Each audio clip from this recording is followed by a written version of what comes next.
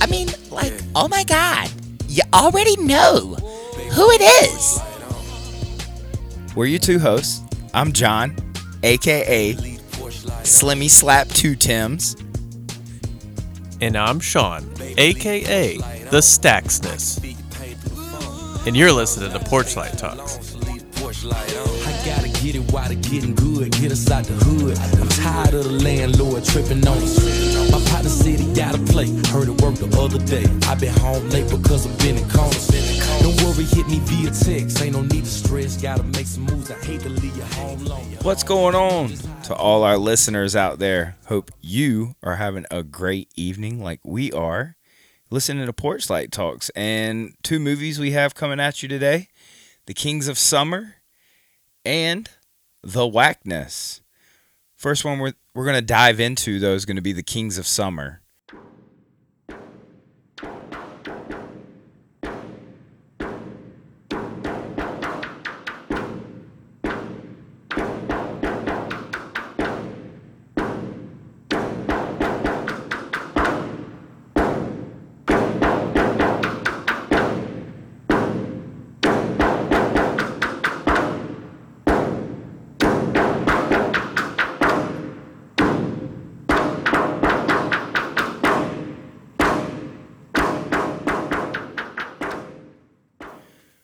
This movie, I guess it would be considered an adventure comedy drama. 2013. Three teenage friends, in the ultimate act of independence, decide to spend their summer building a house in the woods and living off the land. Is this the first time you've seen this? Second time. Same. But I get it confused with the Matthew McConaughey movie, Mud. Okay. Because they are similar stories, I guess. Yeah, summer, boys will be boys. Yeah. Heartbreak, happiness, love. All the things. I mean, it's everything you can think of from the age of 15 to 16, 17-year-old summer before you hit that peak of maturity. And for these three boys, Joe, Patrick, and Biagio, it's all about girls. You think that's their whole motivation? I mean, no, it is about girls, yeah, but they're also like just sick. Well, in the case of at least Joe and Patrick, they're just sick of their parents. Yeah. Whose parents were worse? Definitely Joe's. The dad, yeah, Frank. Because he was just a complete dick the entire time. They just never seemed to like each other. Yeah. At the beginning. Well, Patrick's dad would just walk in and tap, tap, tap. There's not a stud right here, which is bullshit because I've done that. 1. 2, Jaden, my 12-year-old daughter. I've just came in here and tapped on the wall while she was playing video games. Yeah, it's like, what do you want, dude? Why do you do that? Just looking around, checking in, making sure she's not, making sure she's not looking at porn. I mean, what? You don't know. You don't know what they're doing. They could be chatting with someone. I've caught her and her friends on this silly-ass game in like a chat group, and they're not talking about anything reckless, but other people are cussing, saying certain things. So, yeah. Did your dad do that to you? Yeah. My dad did it to me all the time. My mom more than anyone. She would bring the Bible in, though, with her because she wanted to make sure I wasn't touching myself.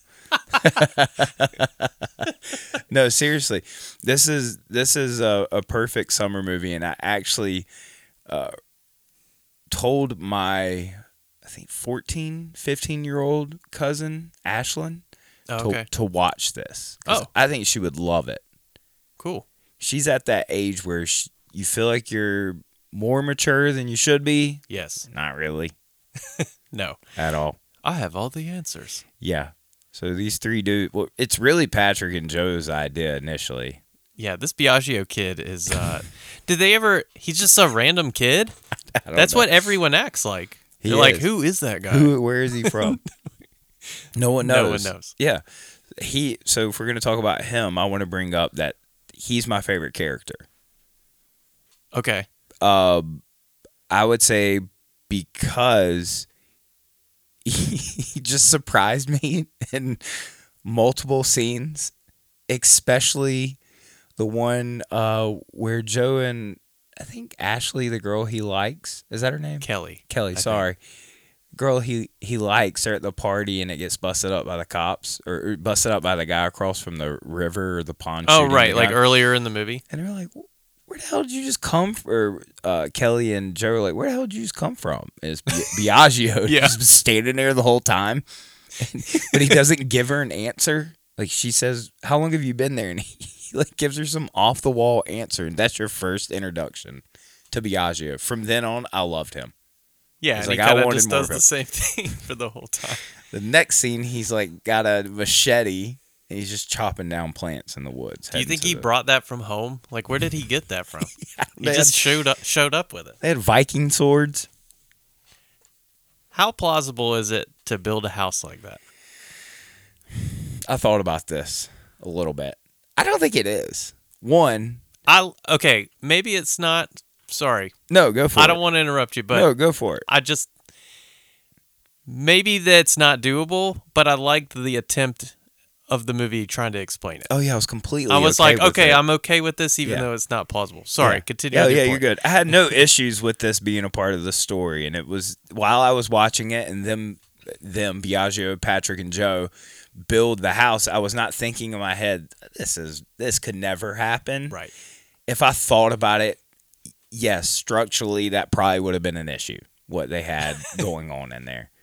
But as far as just getting up some poles and maybe some walls just through construction and stuff, I think at 16, 15, I probably could have done something. Really? Not like that, but definitely would have had a shelter. Would not have survived very long, especially not how long weeks these 3 kids ended up being in the woods. Yeah, so how long was it? Was it 3 weeks? I can't even remember. Yeah, I think it was like 3 or 4 weeks. They basically run out of everything at at that point. Yeah. But what was a little more unbelievable, excuse me, for me, was the fact that no one could find these kids. Yeah, What? I don't want to like nitpick the movie, but sure. It doesn't seem like it was that far away. Yeah. But maybe is it really just that secluded? It could be, because in the beginning of the movie, I thought to myself, wow, it must be nice just to be able to ride your bike from your house to school. Yeah. Through the woods.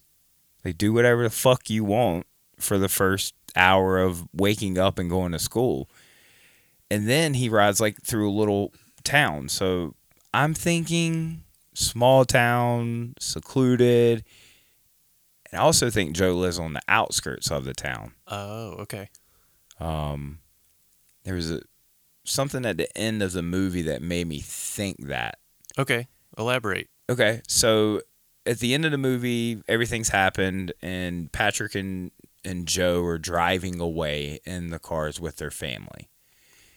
And they have their resolution of flicking each other off, and it makes them laugh after such. I thought that was cool. Yeah, I love that. It's like what best friends do. It's like just kind of breaking the ice over what just happened. Yeah. Through y'all's friendship. But they drive off, and you see the train track, and the train's going under the highway, and they're at a light. Patrick's family hangs a left before the train track. Okay. And then they keep in town. Yeah, yeah, and then Joe and Frank, who's played by Nick Offerman. Yes. I'm saying Otterman all week, so I'm glad I said Offerman. Drive straight. And it just makes me think that they lived on the wrong side of the tracks. So to speak, in a way. Yes. And it made me feel even more worse for Joe, even though I didn't really feel bad for him all that much throughout the movie. But it did just kind of put in perspective maybe that his family was going through a little bit more of a difficult time. Even though the more annoying parents were Patrick's.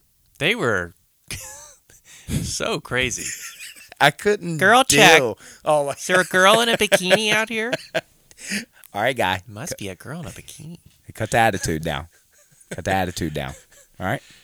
They would be infuriating. You're talking about Patrick. He does show Joe at the beginning his stomach. He's like, they're giving me hives, and he's just all broken out on his stomach. I don't remember that the first time I watched it. I didn't either. I was I like, also whoa. don't remember Patrick having a broken foot. Yeah, I forgot that too. He's like physically better, more strength. I think he's mature. He's a wrestler. Yeah. Oh, okay. So he's a wrestler. Yeah. He's just a better athlete, but he's kind of compromised through their journey of building this house and foraging for food, and he's put on a lower level by Joe, because of his injury. Yes. You think so? Yeah. Oh, yeah. Because of the injury? No, I don't think it was because of the injury. Or just how the dynamic of their friendship? Yeah, I think it's more so that Joe wanted to take over this whole crazy adventure. He's like Ferris Bueller. Yeah. Okay. It's my way. Like it's like gotta be my I'm gonna way. make you come with me. Yeah. Trust me, you'll like it. I'm with you 100%.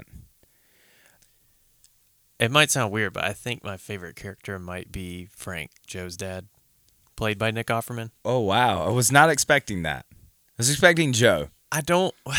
Joe kind of pissed me off throughout the movie. Okay. I kind of didn't like him. Well, I want to go to that, but talk to me about why did you like Nick? Because he reminds you of how you're going to be as a dad? Definitely not. I don't know. He just had the funniest lines to me. He did. The scene with the police when they show up for the swatting prank call. Yeah, he swatted basically his parents, called the police, and had the police. Is that what swatting is? Yeah, swatting. That's scary. Okay. Yeah. Okay. When he does the officer is trying to tell him about the boy who cried wolf. The boy who cried what? Right. And they just have the boy who cried what? Well, fuck you. The boy who cried. Say it again. That his interaction between, so you got the officers, and then Nick Offerman's interaction with the Chinese delivery guy. Kumail Nanjiani. There you go. Yeah, I'm I glad totally you said that forgot name. he was in the movie. Yeah, wontons are way too fucking big. Hilarious comedian. Super small role, but really, really funny. And then you have the interaction between Frank, whose daughter's in town, and brings her boyfriend. Also played by Alison Brie. She's super popular too. Yeah. So it was what? like, it's a lot of people in this movie. Even think about. Okay, there you go. And then Nick Offerman and Patrick, whoever plays Patrick's mom, they're married. Oh in yeah, real they're life, always correct? Yeah, Megan Mullally. They're That's always awesome. in movies together. Her and Nick Offerman. Usually, if he gets a role, she's somewhere in it. Yeah, and vice versa. Because she has a recurring character on Parks and Rec. It's very funny. Do you think you and your spouse, Liz, would be funny together like that? Probably. You think so? I don't know. In an acting sense? Maybe. Yeah, playing off of each other. Um, Because I know Trish and I would not do well. Really? I don't think so. She would just clam up in the situation because she would hate like doing. Oh, Liz would just like take control. Yeah, and be hilarious in that how hard she was trying. It would be funny to me. Okay, well, And can she we would do think this she's soon, doing really please? All right, good. Well, sounds like we're gonna be getting this going very soon because I like to see this. I think Trish and I's would be just so awkward. Would not be fun. But Nick and his wife, Nick Offerman and his wife, do a phenomenal job with their humor. They're not together in this movie. No, they Separate don't humor. even really have an interaction together. Yeah, not much at all. I want to go to what you mentioned earlier, though. You said you kind of hated Joe, which is he seemed selfish and cocky for most of the movie. To for me. sure. Yeah, he thought he knew everything, and not taking away from his competence because he was a very competent kid. I just think he had a lot of shit going on. Well, he seemed to just have no motivation to really try to do anything. I agree with you. I mean, he slaps together this birdhouse that's a piece of shit. That made Turns me it in so 2 weeks mad. late. But you know he's capable of doing something well because he builds a fucking house in the movie. Yeah. And knows how to do it. Exactly. When he built that birdhouse and he slammed that last nail in and then was ripping it out and I saw the full birdhouse. Yeah. So angry. It looked terrible. And then I found out it was 2 weeks late. He goes, look, we're playing, or the teacher says, look, we're playing Hangman now. School's done, dude. Yeah. Fuck you bringing this to me for? It's just a formality that we're showing up. But the cool thing about this movie is if Joe, Patrick, and Biagio are 18, 19, 20-year-olds, we can't identify with them as much. Yeah, I think they're rising sophomores. Yeah, when they're that age, you still can feel bad for stupid choices. They're almost kids still. And the whole time, I wanted to be mad at Joe. I just kept thinking about his mom recently passing, and his sister just moved away, it sounds like, going to college. So his house, whole formatting has just been completely turned upside down. And then you tap that onto what it already sounds like Joe has an issue already with being kind of mischievous and rambunctious. Is that like the word I'm looking for? I would say so. He seems like a handful in it. And the way they discussed it, Nick Offerman and Kelly, his daughter, Joe's sister, they say that the mom was able to train or charm him. Yeah, she kind of knew how to handle him. And handle him in a way. Yeah, and Joe's going off and has no direction. Yeah, so now they don't have the mom as the buffer anymore, so they're just colliding head on because they're so similar to each other. They are, and you see that as the movie goes along. It's just the journey of Joe becoming his dad. Yeah, and that's the whole point of why Joe wants to move out of his house, because he doesn't want to become his dad. Yep. But by moving out of the house, he becomes his dad. Yep. He even gets the beard. Starts getting the beard in. I'm like, damn, they're really making him look a lot like his dad. I had a problem with the beards. Because it looked fake? They were way too good for 15-year-olds in only 2 weeks span, and they looked trimmed. They looked so fake to me. I don't know. I'm just like, give him a little scruff. At 15. But I didn't have a beard like that. Not even close. No. I didn't either. I shaved all the time. I worked at Chick-fil-A, so I would never know. It's like a religious thing there. You had to shave or you couldn't clock in. Really? Oh, yeah. They would make me shave multiple times in the back in the sink with a razor. Well, thank goodness. Yeah, right? Don't want to get your little mustache hairs on your chicken sandwich. How do you think we're going to sell these chicken sandwiches? Right? So, we could talk about chicken because I think that's the subject we should talk about in this movie. But going back to I think we were discussing Joe. Yeah. And his beard being like fake looking. So whose look more real, Joe's or Patrick's? Patrick. Okay. I could believe that he could grow one. So do you think they did that on purpose then? To give the imagery of we still don't take Joe seriously until that fake ass thing is shaved off at the end? Oh, I don't think so, because he does shave his beard off and he just leaves the mustache. He does after. So that's I was like, yeah, use the mustache. That looks hilarious. That a high schooler would definitely grow. Okay. I'm with you on that. What was your favorite scene? Favorite scene? Maybe the first Monopoly game. Oh, that was intense. There's just a lot of stuff going on. Well, Joe is playing Monopoly game night with his dad's new girlfriend. He starts out the game night by basically telling him he's not his real dad.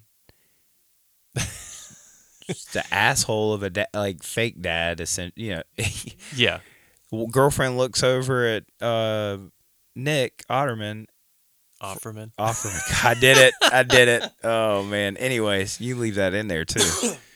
Looks over at Nick and says, is this true? And it's completely untrue. That's the same night that Joe calls the cops and swats his dad. Yeah, and his sister and her oh, my God, boyfriend are there as well. Fuck that boyfriend. I don't even know who plays him, but he is just... I've seen that guy in some things. I have, too. When he said that their lamb tasted like avocado meat, I almost spit my water out everywhere. And you laughed at that? Yeah, I thought it was hilarious because I didn't know what the fuck he was talking about. And my reaction was exactly what Nick Otterman gave us. Offerman? God!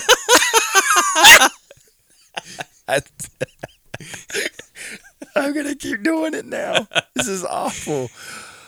Yes, you're right. Man. Nick Offerman does react exactly the same way we do, but it's like, come on, just give him some slack. He is dating your daughter. I know, but seriously. Avocado meat. Although I did like the scene where he serenades. Yeah, he's part of his college. Nick Offerman. College acoustic. What is it? It's a acapella group. The acapella group. And he starts singing to Frank. Yes. And he just has no reaction. And then the daughter is like, come on, really? You can't? And he's like, that was the one time I was on his side. He's like, come on, he just serenaded me. I'm like, yeah, that's a good point. I don't like this kid. Don't get the fuck out of here now. Right. Yeah, 100%. Okay. What was your favorite scene? I gotta give it to my man Bellagio, the fountains. No, Bellagio doing the dance on the pipe. That was really cool. I loved it. It was like their ceremony of transitioning from young boys over to like men. That's a really cool way to look at that. And they were playing their music on the pipe. I don't know. There's just something about that. And then Bellagio's doing what looks to be creative, flowing dancing on the pipe. And I love it. I rewatched that scene several times. And if anyone saw my Snapchat, I tried to impersonate Bellagio's dance moves. And I have to say mine were not as good. So shout out to that kid. And he was also in the movie we have recently... King of Staten Island. I couldn't believe that call when you told me that. I know, right? You were like, cool. It's the same guy from Staten Island, right? And I'm like, no, it's not. And then I looked it up, and I'm like, holy shit! And he was my favorite character in the I King know. So now I think I got a guy I need to follow. He's my guy.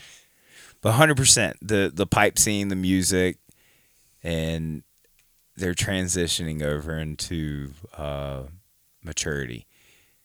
So that's my favorite scene. Yeah, I really enjoyed that. I remember seeing that in the trailer for the movie when this was coming out. Yeah. Yep. That's what made me want to see it. Yeah. You're like, okay, what are these kids doing? Just banging on a pipe in the woods, dancing? Yeah, because the sound of it is playing throughout the trailer, and then they'll cut to the actual visuals of it. Yeah. Yeah. It's a great trailer. It gets definitely got me hyped. So I want to talk about the chickens because I mentioned that earlier. Okay. Joe lives a hypocrisy lifestyle. What word am I looking for? Okay, yeah, he's a big word, $10 word. So he's planning this trip out, and they're doing their duties. Patrick is gathering berries, and Joe and Bellagio are doing the meats. And this whole time, Patrick's thinking they're eating like fresh caught chicken and corn pudding. Do you believe that he really believed them? Not really. Because Patrick spots it right away. He's like, really, whole chicken, huh? Yeah. He starts calling clean. Everything. Say, corn pudding. They had corn pudding. He says, Joe says, Bellagio, your corn pudding recipe is to die for. You're going to have to give it to me. But the funniest part is when Joe's walking back with the chickens that one last time. Yes. Patrick sees it and he knows it's true. He's like, all right, gut told me. He's like, I'm not even mad about it. I'm more mad that Bellagio's second baked potato recipe isn't really his. Joe says, no, that is his. We don't know where he's getting the chives. That was really funny. Look at Bellagio. He's just out there just cutting up chives. He's so nuts. It's so funny. Oh, I was like, that is... I just assumed Patrick was going to be so pissed about the chickens. Like, it's finally going to come out right here. They're going to fight each other, like, boom, boom. Oh, you thought that was going to be... Like, I just thought it was going to be the climax of it all. No, I don't think Patrick would ever want to have confrontation with Joe. Not in a physical manner, where Joe would want to chives. Right. Joe's the aggressor. Yes. He's the antagonizer in this. He adds gas to the flame. Yeah, if it's not going his way, then it's going to turn sour. This is a movie that I suggest watching before the warm weather turns and it starts becoming the fall, because it's not going to hit you the same. This is definitely a movie I think you want to watch when it's a little hot. School's kind of in right now, but it's just started. So this is everybody's in the right mentality still to watch this movie. I would agree with that. So I'm going to suggest to you listeners out there, take a watchy. Take a peek skis. We tell you not to peek at us, but take a peeky at this movie. Yeah, uncover your peepers and watch this movie. You can peep now. So now that we've peeped it, what's your rating? I'm giving it an 8. Okay. Would you 6.5? Whoa! Wow, you hated Joe that much? It's not because of Joe. Okay. It's because of the Way Back. And I'll explain that. So the Way Back came out around the same time as this movie. Both trailers look amazing. Yeah. We saw the Way Back when it came out. Loved it. Mm-hmm. Kings of Summer, saw it. Little disappointed. I don't think it lives up to the hype of what the trailer is to me. Damn. Yeah, no, I like that. I like that opinion. The Way Back is a phenomenal movie, and we almost paired them together. Right. For this. But there's a reason we did not. And What's can I talk reason? about that reason? Okay. This movie we're about to present to you, I'm going to tell you right now, Sean doesn't know very many people that have watched it. The only other person is me? One other, but yeah. Oh, okay. So you know 3 people total, including yourself, who've seen this movie. Reason we were going to change it up is we wanted to give the audience maybe something a little more popular, like the Way Back. You know what? Sean says, screw it. We're going to watch the Whackness.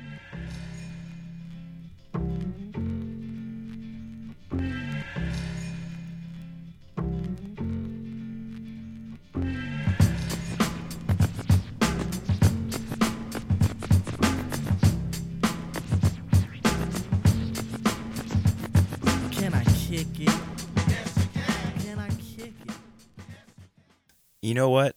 I'm really freaking happy we did. Oh, yeah. That movie rocks. Oh, man. I shouldn't even say rocks. That movie bangs, bops, because it's got a lot of 90s hip-hop. And it hip-hops. It is sweet. Like a sweet, sweet movie. And it's a summer movie. So you already know what we're about to talk about. Oh, yeah. Let them know, Stacks. What you got for us over there on the notepad? Well, I just want to say the movie, I think, is made for me. There you go. As soon as I heard about this movie, set in 1994, yep, all hip-hop from that era, I'm like, okay, I'm in. And then the kid's a little bit of a loner. Yeah. Not the most popular at school, trying to get with girls. I'm like, oh, I can relate with all that shit. All of it. The whole thing took me back to high school. And he's a little dramatic, yeah, which is like such a 17, 18-year-old thing. He just graduates high school, right? We'll dive into Luke. that. Yeah, we'll dive. Luke talking about his, I guess, diving into love and emotional interest. There's just so much that's happening with him. Yeah, so then also with Luke, he's played by, I don't have his name, but he's from Drake and Josh. Yeah, Josh Peck. Josh Peck. So he's from this show Drake and Josh on Nickelodeon, which my brother watched. That's the only reason why I knew who he was. What? And I remember when this movie came out, it was like, oh, Josh Peck lost all this weight. And now he's playing this like really serious role. I'm like, oh man, this is like all this stuff I just want to see on screen. Hold up. Josh Peck was the fat kid from Josh. And then in like a year's time. He was doing that show up until the Whackness, I think. Or like right up until. No shit. Yeah. So it was like a big deal. Now I'm looking at his face, skinny, and if I added, kid fat on him and shrunk him and gave him shaggy hair, he would look, exactly. Okay. 100%. I'm with you on that. Yeah, I mean, this guy, Luke, who's played by Josh Peck, is 100% a loner. But the reason he's a loner is because he needs to get shit done, and he's realizing that. His parents are fucking up. Yeah, they're like on the edge of divorce, it seems like. Yeah, it just is a lot of turmoil inside of the household for Shapiro. And because of that, he has some anxiety and stress issues. And so he meets, is it Squires? Dr. Squires is you're talking about the therapist. Yeah. He sells weed to Dr. Squires in exchange for therapy lessons. Oh, that's how it worked out. Yeah, he says, okay, that's a dime bag's worth. Okay, yes, in one scene he says yes. That he cut it short on that one scene. And Dr. Squires is played by Ben Kingsley. Yeah, he's a beast. He is awesome in this movie. He just makes me think of a more polished Mandarin. Because he played the Mandarin in Iron Man 3. It's like a drunk dude who just is off his rocker. And essentially Dr. Squires is a drunk, not middle-aged. Yeah, I feel like Dr. Squires, this is just, the Mandarin was just the next step. We're just seeing him later in life. Exactly. So you said it, in exchange for therapy, Luke, sells marijuana. Out of an Icy's cart, by the way. Yeah. That's so cool. That was another thing that got me. I'm like, he's selling what? Oh, okay. I'm in. Selling weed out of an Icy's cart? That's pretty cool. Well, he was doing it out of his book bag, and then he went to his, I guess, plug, and it ended up being, I forgot about this, was Method Man. Okay, let's go ahead. That's my favorite scene. Yeah? For a bunch of reasons. All right. First time that Luke goes and sees Method Man. He's essentially re-up. Yep, re-up. Okay. So the song playing in the scene is "The What" by Notorious B.I.G. Yeah. So Method Man in the scene has a Jamaican accent. Mm-hmm. Are you about to do a Jamaican accent? Hell no. All right, cool. Damn. I think my theory is the only reason why he did a Jamaican accent is because he's featured on the song and you hear his voice in the scene. That is so meta. It's crazy. I was laughing. I remember watching this in the movie theater and laughing during the scene because Method Man is talking in a Jamaican accent while himself is rapping in the background. That makes sense to me then. And he's talking about the song. He's referencing the song, so he's talking about this is that new shit that came out. Yeah, he said this is that new shit that just come out. Yeah, so he's referencing a song that he's actually in. Yeah, I like that. What are some other things that you liked about that scene? I mean, that's pretty much it. But I just liked. I like Luke and Method Man's relationship. It seemed like he trusted Luke enough. I mean, this is a senior in high school that he's picking up a good amount of marijuana from this guy, Method Man. So they have a good relationship, it seems like. And then as Luke's leaving that first time, Method Man tells him, hey, be careful. And Luke's like, I always am. Method's like, basically, that's why I fuck with you. This is why I trust you, and this is why I'll continue to provide you with product. And while you stay here this summer, I'll also up your product so you can sell out of an icy cart through, I guess, Central Park. They are in Manhattan. Okay. So, maybe some park. All right. Yeah, he sells it by the gram. Yeah, we need to talk about that. All right, so go for it. Were Luke's prices realistic? No. $60 per gram. No. Not at all. I put it into the inflation calculator. Oh my God. All right, talk to me. So if you were to buy off Luke today, it would be $104.90 per gram. For a gram? For a gram. Of weed? Yeah, so for people who don't know, and I'm sure maybe we don't know, how much would that give you if you were to guess? Because you don't know. A gram of weed? Yeah, because we don't know about weed, but if you were to guess. Yeah, I mean, that might give you enough for the night if you were hanging out with your friends and stuff. So like you a might joint have or two? like two joints essentially. Wow. Yeah, Now, I would say 2 joints are definitely, if you're doing bong grips or whatever those pipes are, vases they use. I don't know. You could probably get a lot out of that. Who knows?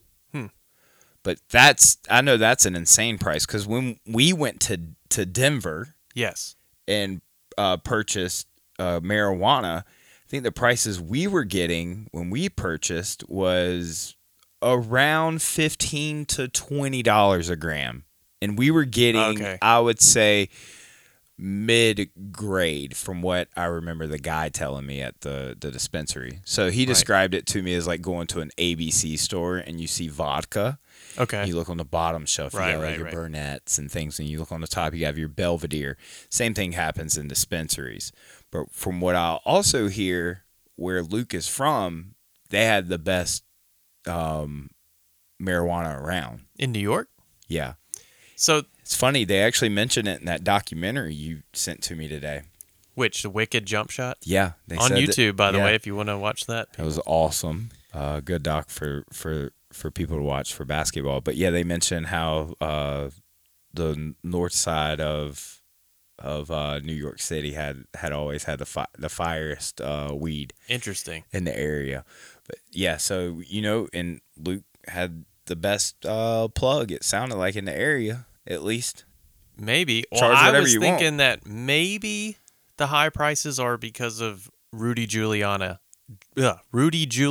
in that era. Who the fuck is Rudy Giuliani? He used to be the mayor of New York. He was there during 9/11. I think he's with Trump now. Yeah, but he was there during 9/11. Yes, he was. Okay. And when he came into office, which this movie was around 94, he cracked down real hard on drugs and things. So he tried to clean up the city of New York, and essentially did. But I guess he was pretty harsh on drugs. He has the broken window law or some out of bill. Essentially, he wanted to have broken windows fixed within a certain amount of time, because he believed that broken windows led to, and it proves statistics-wise, that if you left a building that had issues, left it with those issues, more issues would find its way there. Graffiti. Okay. And then drug activity or criminal activity, other things. So his rule of thumb is like fixing what needed to be fixed in a certain amount of time frame, so it would not be the domino effect into like worse neighborhoods, or even like just a bad house. I must be in like an HOA over New York City. Like, you can't leave your garbage cans out for more than 3 days. So is that why Luke is kind of the only supplier? It seems I don't like know. in the area? I mean, maybe it's just their environment, because they are in Manhattan. So okay.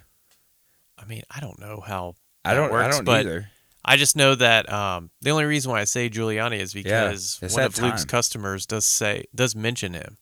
She's the paranoid one. Yes. She's like, you never can be too careful with Giuliani. Yeah. I didn't even pick up on that. Oh, yeah. Well, I just knew that he was the mayor there. So if you don't know, you wouldn't pick up on the reference. But no, I'm with you. Okay. What do you think about the mixtapes? I wish I still had mine. You remember making those? Yeah. I didn't make tapes, but I made You didn't? CDs. I used to have the CD player that also had a tape player.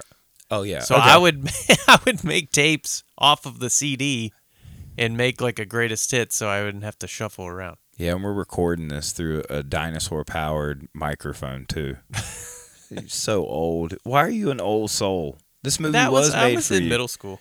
Yeah, yeah. No, I was listening to CDs. I don't remember making tape mixtapes, but I was making CD mixtapes. I wish I had a lot of those.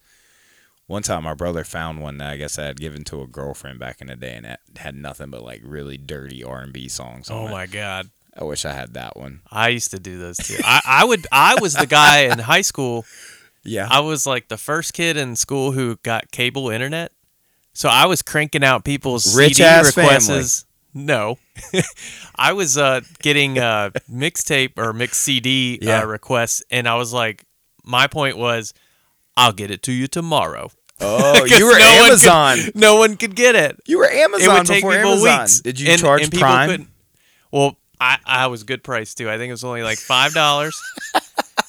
And most of the requests were like, "Can you get all these songs?" Like, yeah. I got you. Won't. Well, so at one point, I know that your music library. Maybe we're going down a rabbit hole here, but we'll get back to the whackness.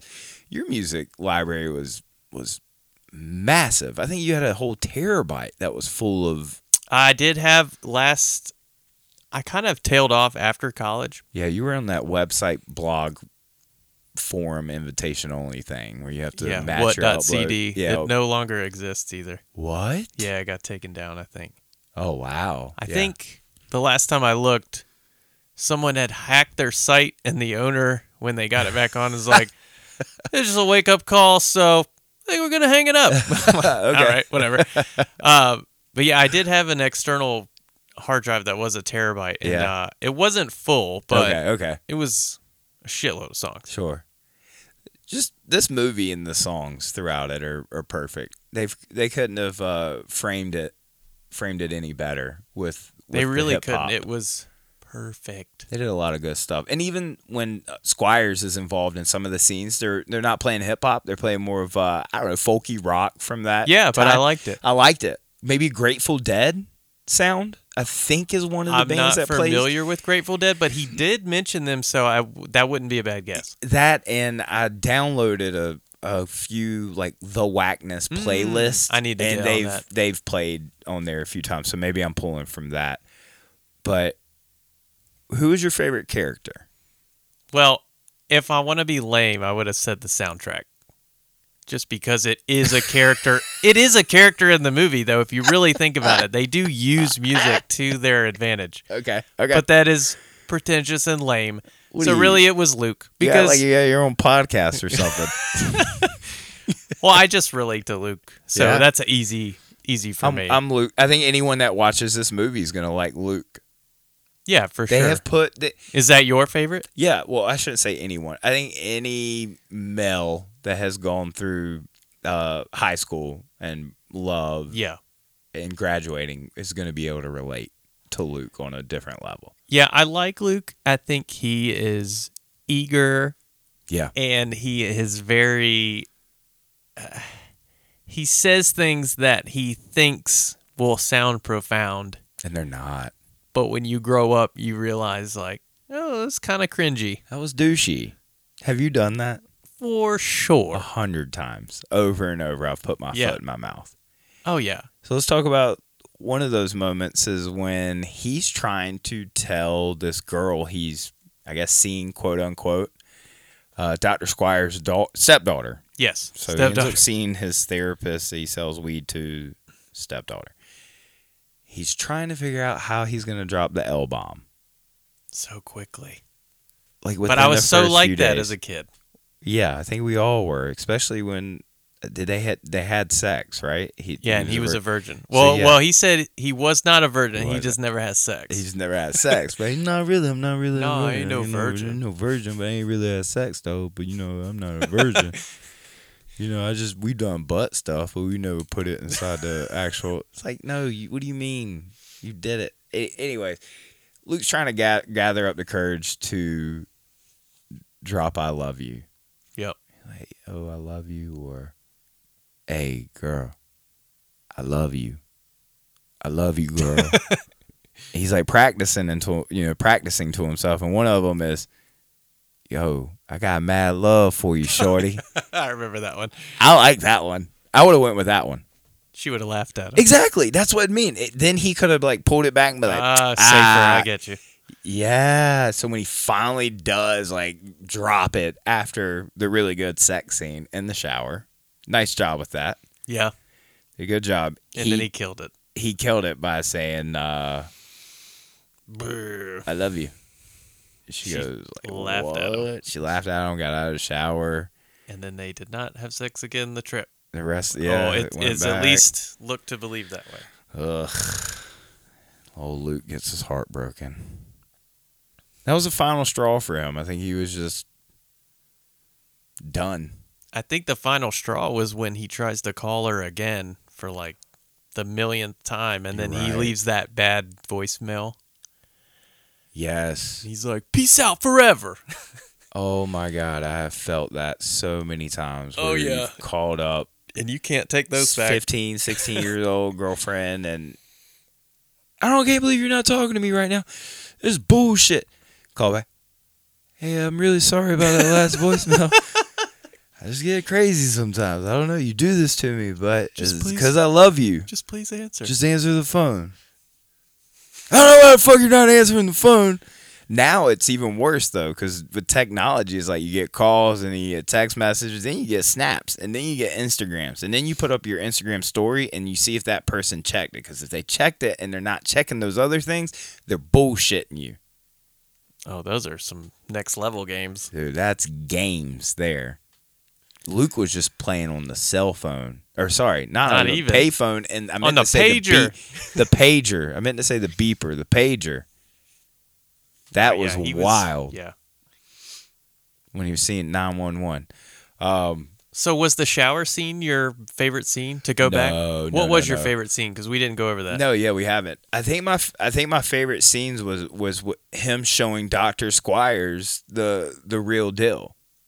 You mean taking him out on the night? Yeah, taking him out, showing him how to. Oh no, not taking him out on the night, but taking him out with the icy cart. And showing him how he runs his little business, his little side business, selling marijuana in New York. Like, I like that. And at that point, he took him to see Method Man too.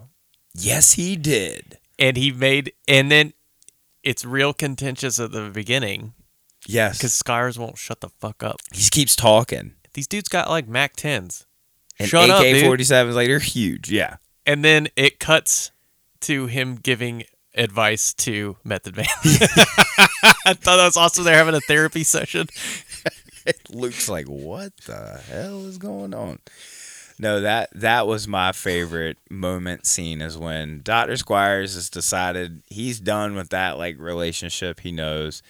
With his wife? Yeah, he finally wants to live. He even says it early in the movie. He wanted to be a drug dealer in high school. So it was like he finally just gets to try it out for once. And maybe I just related with Dr. Squires as far as just the way he was able to get on everyone's level. Well, yeah, he's a therapist. He should be. And I like that. I like that he was able to do that. I did not like his disregard for rules, discipline. Mm-hmm. You can still have fun. Yeah. But just don't go to the extreme. One of the things that Dr. Squires would do would throw water balloons out on the sidewalk. Yeah. Awesome idea. I actually have no problem with that. I loved it. Then he goes and grabs a book. It's like, all right, come on, man. You're going a little too far. The water balloon, splashing water on someone's shoes prior, that's cool. Now you're throwing the Bible at people. Like, that's going to hurt if you get hit with the Odyssey. All right, man.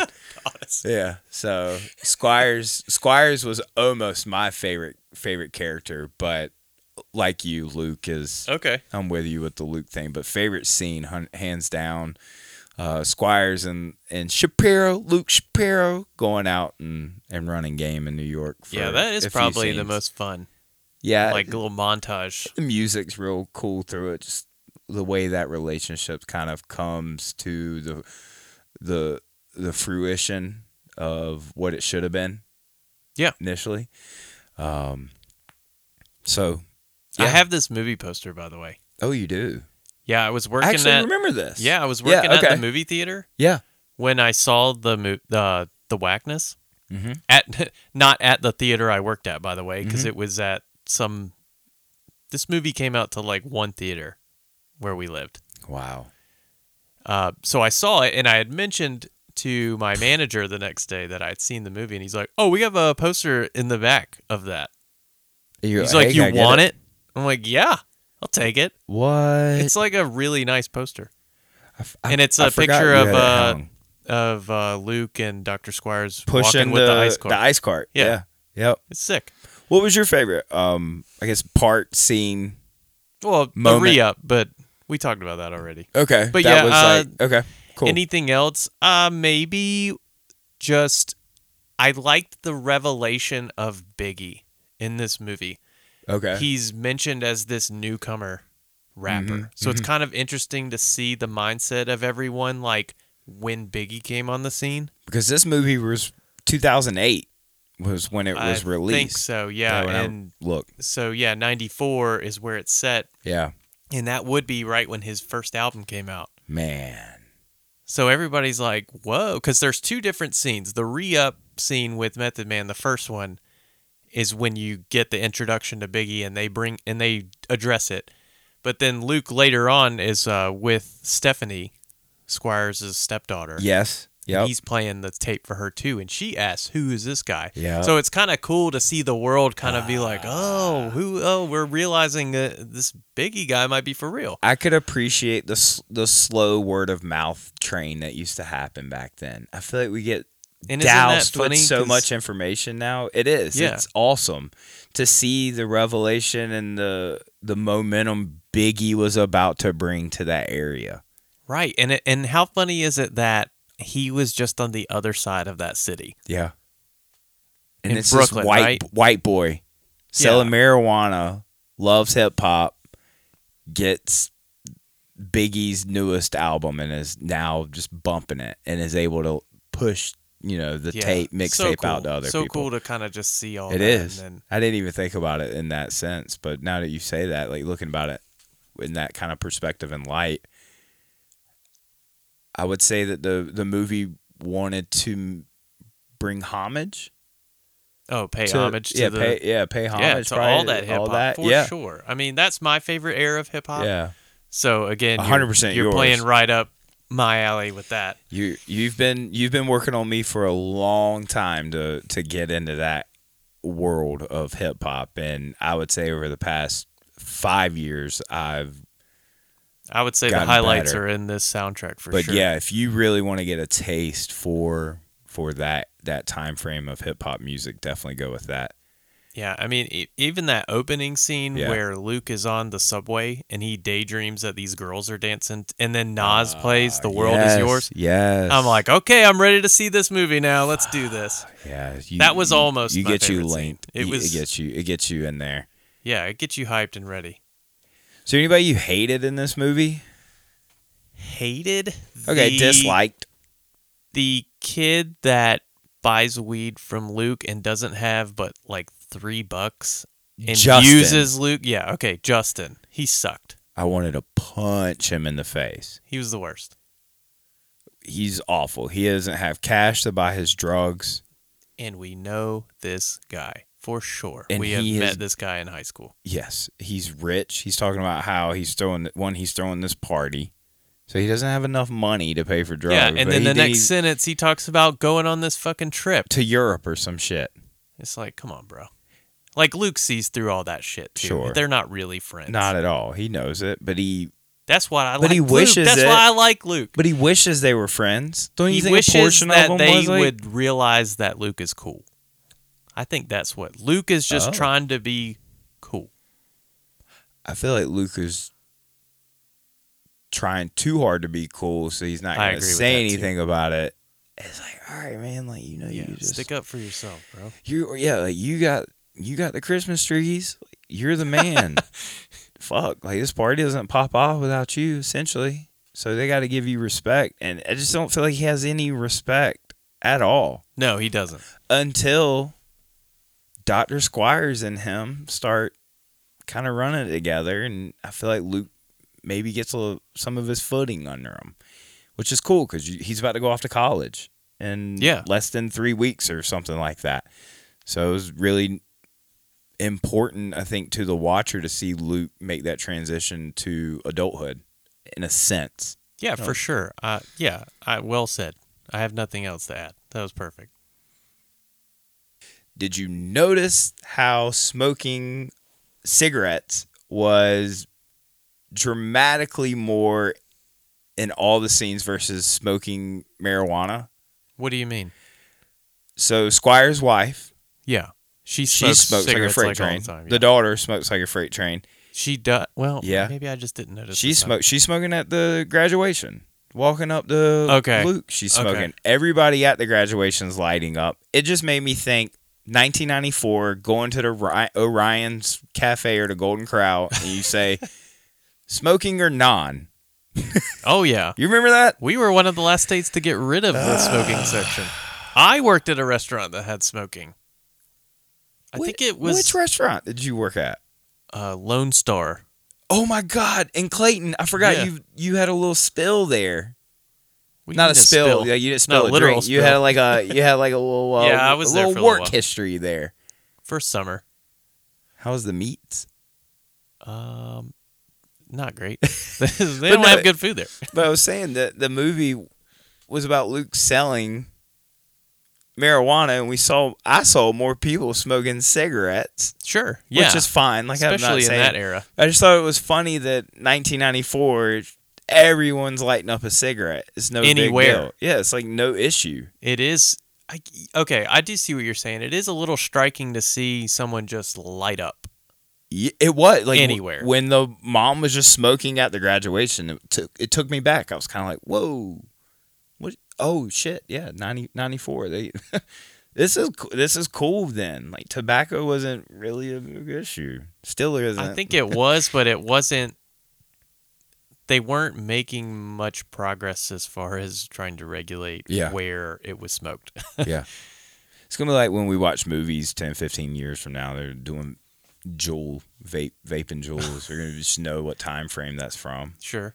So I just thought that was quite interesting. And that Dr. Shapiro, or Dr. Squire's wife is the wife from Taken. She is the wife from Taken. She is also... She's also in X-Men, the original trilogy. Jean Grey. Yes. Phoenix. Yes. That's, yep. Now I see her face full and full. Yeah. I don't know what words I just used. I wanted to say full and full, but I think I said frul and frul. Oh, I don't know. But I thought, don't you think she was a little underused in the movie? For being, she was popular when this came out, so it wasn't like I could have used more on their relationship. She'd already been in X-Men when this came out, so yeah, and maybe that's just the character. I don't know, but I would have liked to seen more depth with her. I know that the movie is about Luke, and not him and her situation. Sure. But I was surprised to see her in a small-ish role. Yeah, exactly. Same thing with there was another. Female actor, one of the Olsen twins. Mary-Kate Olsen, I think? She's in this. Plays kind of a hippie who's on shrooms and stuff. So, yeah, plays a weird part, but it's a little shout-out to that. As far as the two movies, The Wagness and Kings of Summer, I'm definitely giving this one to The Wagness. It's a 10 out of 10 for me. Oh, man. Yeah, me too. It's easily, it hits on the music, it hits on the acting, it hits on... just the content that's involved. I laughed. I get really emotional when his heart gets broken. Really? Like, I tear up. Just, right. You just feel damn, man. Like, I'm with you. I put on these shoes. I can put on Luke's shoes very easy watching this movie and walk in them. So 10 out of 10 for me on this. Yeah, same for me. Not to catch you off guard. No. But yeah. Best hip hop soundtrack ever? Off of a movie? Yes. I don't know if it would be. Probably not ever. But it's definitely up there. I mean, I'll say Above the Rim is really good. Okay. What about? I mean, there could be some more like most recent movies that just came out as well. Yeah, I guess I should have brought this question up before so we could do some research. You're good. No, but I'm with you. I think as far as a movie that can capture nostalgia in a time era, with music, this has got to be one of the top ones. I would agree. I mean, is it cheating a little bit because they can go back and pluck what's the best? Sure, maybe a little bit. You know I hope someone wouldn't look at that as cheating. That's just utilizing look at Above the Rim. Sources. Above the Rim has a really good soundtrack, but it's set in present day, so they're just picking what they think is good today. And it's I got you. But, and also honorable mention, Space Jam. Oh, shit. I played the hell out of that CD. I think everyone our age did. So we're playing basketball. We love that basketball. Yeah, I think overall thoughts, 2 good movies. I do too. But yeah, I mean, unless you have anything else to add, I think that's it for me on the Whackness. No, I have nothing. Nothing to give, nothing to add, nothing to take away, but I got everything to give. Everything to take away. And everything to love. Yeah, I don't know what you're talking about. I don't either. I just want everybody to listen to the next Porchlight Talks, please. Yeah. Listen, follow us on Instagram. We're at Porchlight Talks. And please. On Twitter, same thing. At Porchlight Talks. Don't ask us how to spell it. Give us some requests for movies. We will listen. We love to listen. But I'm going to let everyone know now. 2 Chadwick Boseman movies coming up next week. Rest in peace, my man. Yeah. I'm excited about that. And I hope you are as well. Thank you again. Good night.